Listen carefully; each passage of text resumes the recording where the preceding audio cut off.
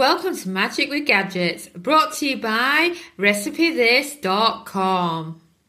I am Samantha, your host, and love to chat about the magic of kitchen gadgets for easy, delicious and cheap everyday cooking.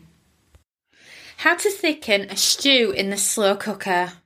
In today's episode, I'm talking about thickening stews naturally. No Bisto, no corn flour, no other chemicals thickening your stew.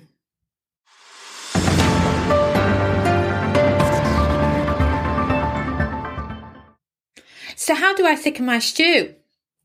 Well, there are a few different ways you can do it. Here are a few suggestions to get you started. You can drain it. Quite often when you've made a stew in the slow cooker, you've added too much liquid to begin with. So what you can do is, I have this great sieve. It's a Joseph & Joseph and I've had it absolutely ages. I actually bought it when we were moving into our house that we were buying. And we bought that around the time Sophia was born. And she's about to turn 7. That's how long I've had it now. And basically what it is that I bought was a stack of bowls. It included a sieve and it included some measuring cups as well.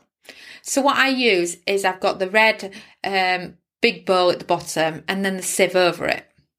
And I'll just pour the contents of the slow cooker through the sieve, and then the liquid goes at the bottom and the main food stays in the sieve. And then I can load the sieve contents straight back into the slow cooker and then slowly stir in some of the liquid. And by that, you can reduce the liquid in your slow cooker by about 75%.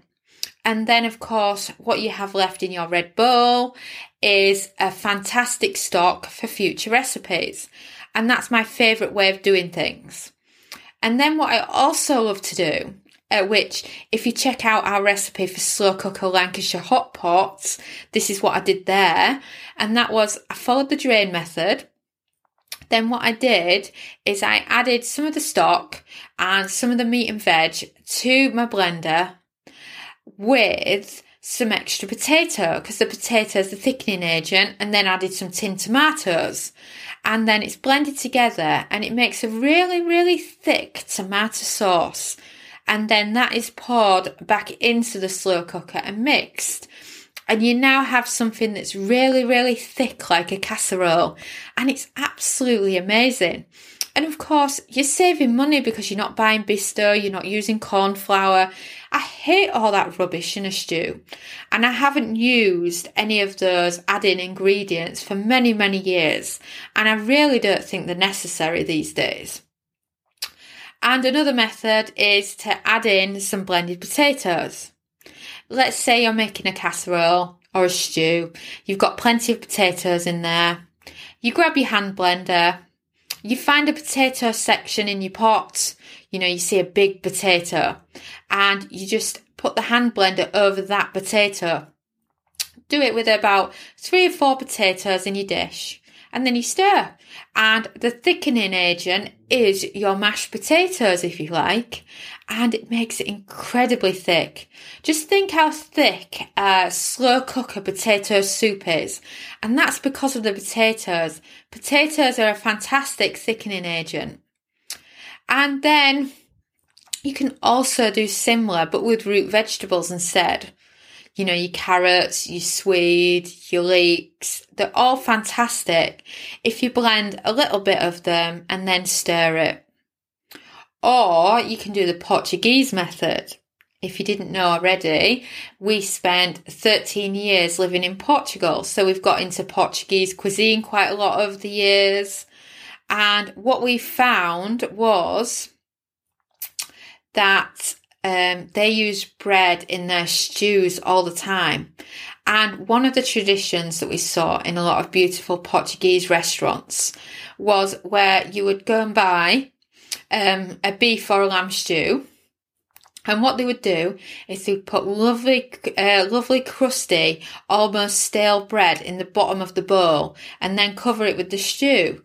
And because bread is a natural thickening agent, it would make the stew lovely and thick and stodgy, and it was absolutely gorgeous and delicious. And we just lick our lips just thinking about it before it was served to us. And you could do the same. bread in the bottom of your bowl, pour over your stew and it's thickened.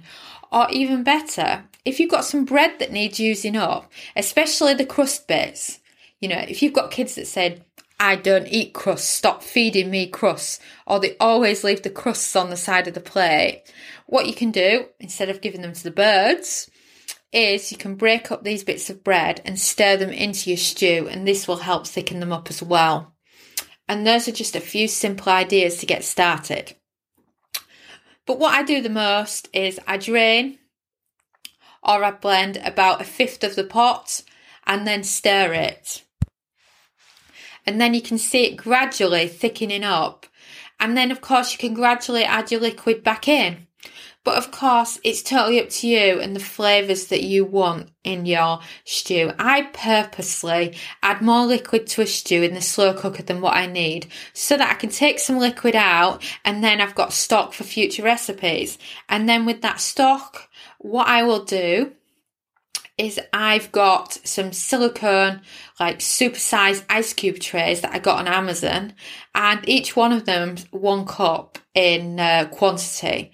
So what I can do is the leftovers, I can allow them to rest first and cool down. I can scrape the fat out so that they're just like normal stock then.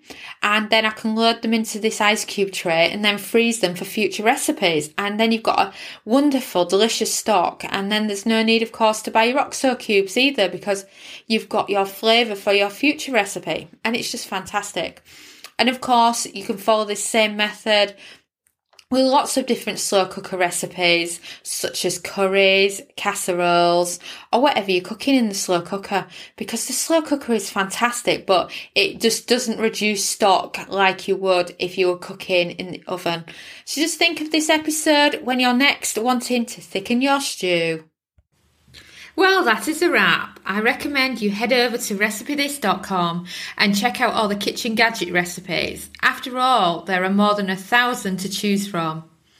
Also, please leave us a 5-star review if you enjoyed the episode, because the more reviews means the more people will find us and learn about the magic of cooking with kitchen gadgets.